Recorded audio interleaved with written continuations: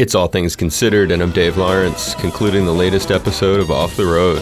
Find part 1 of this and the complete series at hawaiipublicradio.org/off the road, and find links there to subscribe to Off the Road as a podcast. We're speaking with Danny Zelisko, a concert promoter based in Phoenix, who also does shows throughout the Southwest and nearby regions of the country.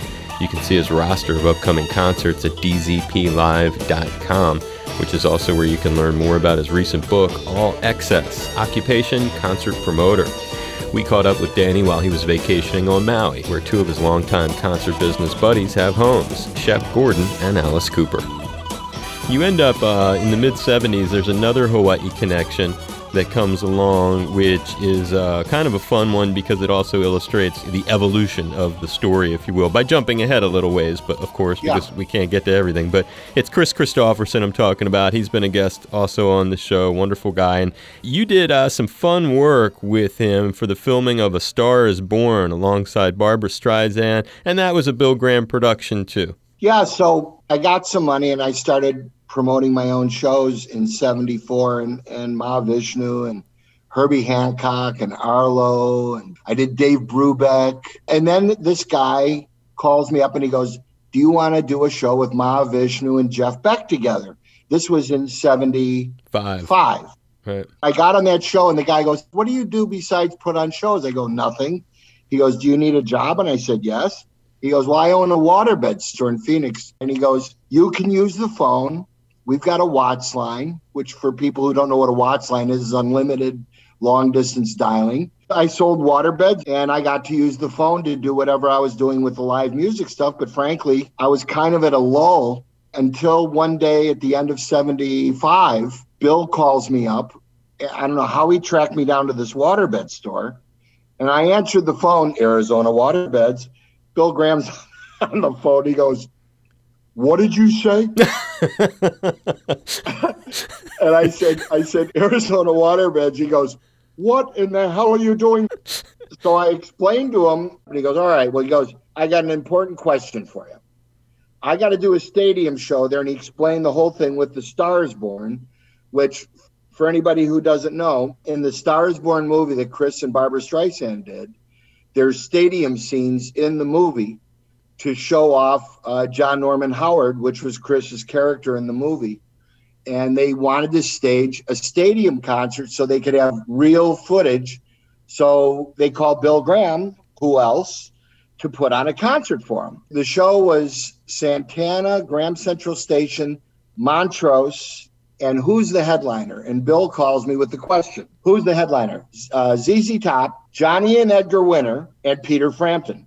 So Peter Frampton had just dropped Frampton Comes Alive. It wasn't the big deal it became. But I heard that record and it smoked. And I was a big Humble Pie Frampton fan. And it was recorded at Winterland. And one of Bill's lieutenants, Jerry Pompili, was the guy who introduced Peter Frampton. And I said, you got to have Peter Frampton. So he goes, okay. He goes, I'm going to need you for about 2 weeks when we come to town for this. I said, fine. But the great thing about the show was it was $3.50 to get in. And this is where the Cardinals, Arizona Cardinals, played for years. And it's where the Arizona State Sun Devils play still to this day. 60, 70,000 capacity. It sold out in a minute. But the caveat to going to the show, the gates closed at 9 a.m. The gates opened at 6 a.m. because they would only have sunlight and the lighting for so many hours until it got dark. So for those 2 weeks, I had a 75 or 74 Firebird at the time, and that was my limo for Chris and Bill Graham, who I was assigned to for the entire run of while they were there, and we had a blast. And I love the fact that I'm here now talking to you, knowing that Chris has a place down the street, and I'm going to see him soon.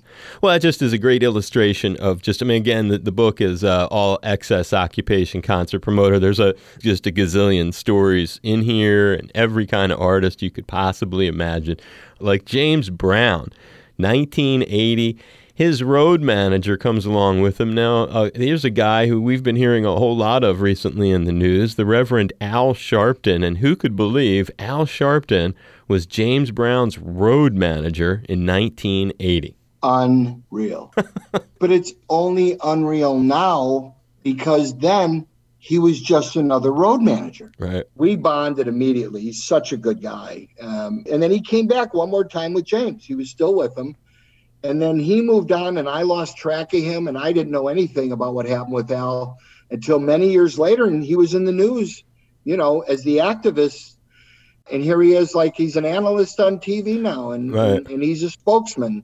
That's one of the very interesting kinds of dimensions to it, is the different kinds of characters. Like there's another time that you had a Whitney Houston show you're doing, and Mike Tyson is on the stage at the show before she takes the stage, I guess during like intermission or whatever, kind of like making a little bit of a scene. And then she asks you to throw him off of the stage yourself. She's like, don't get one of your security guards. I want you to go up there and do it so it doesn't become even worse.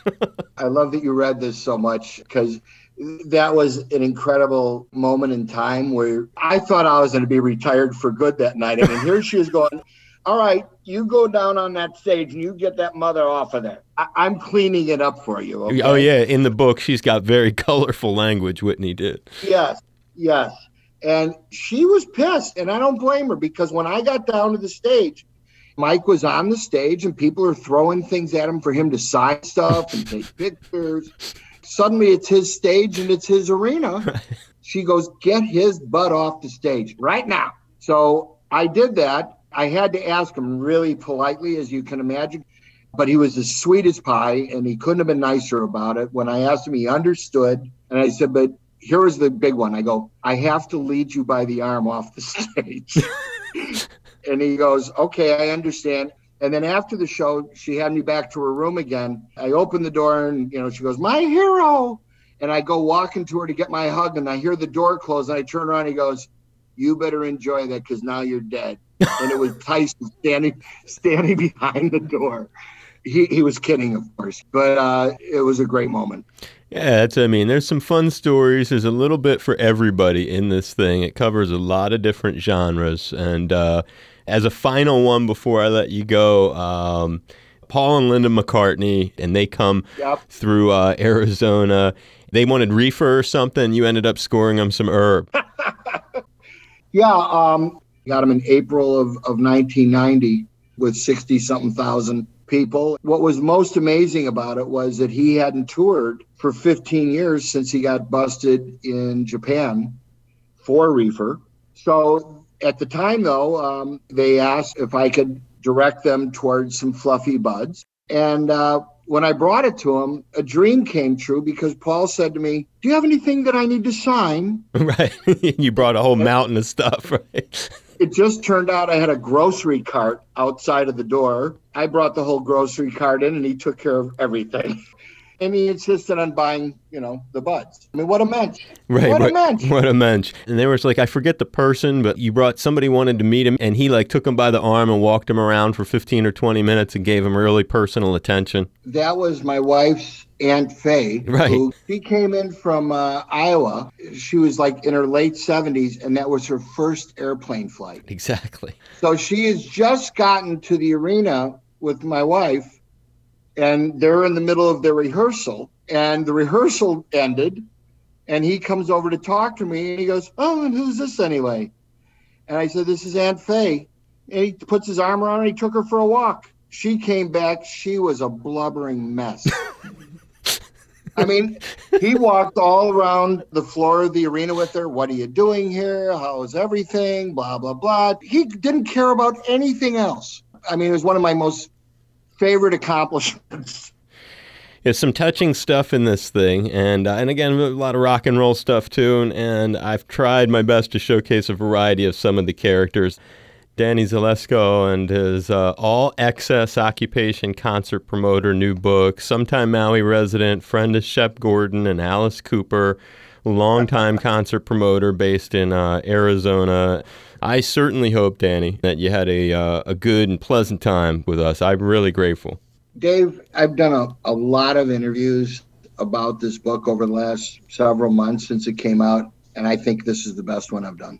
And we'll stay in touch for sure. You did an amazing job, man. I'll tell you what, if anything comes up where I need a great host or somebody like that, I'd love to call you. I'm grateful that you said that, and just stay healthy, my brother. You do the same. Let's keep in touch. Same to you, brother. Thank you.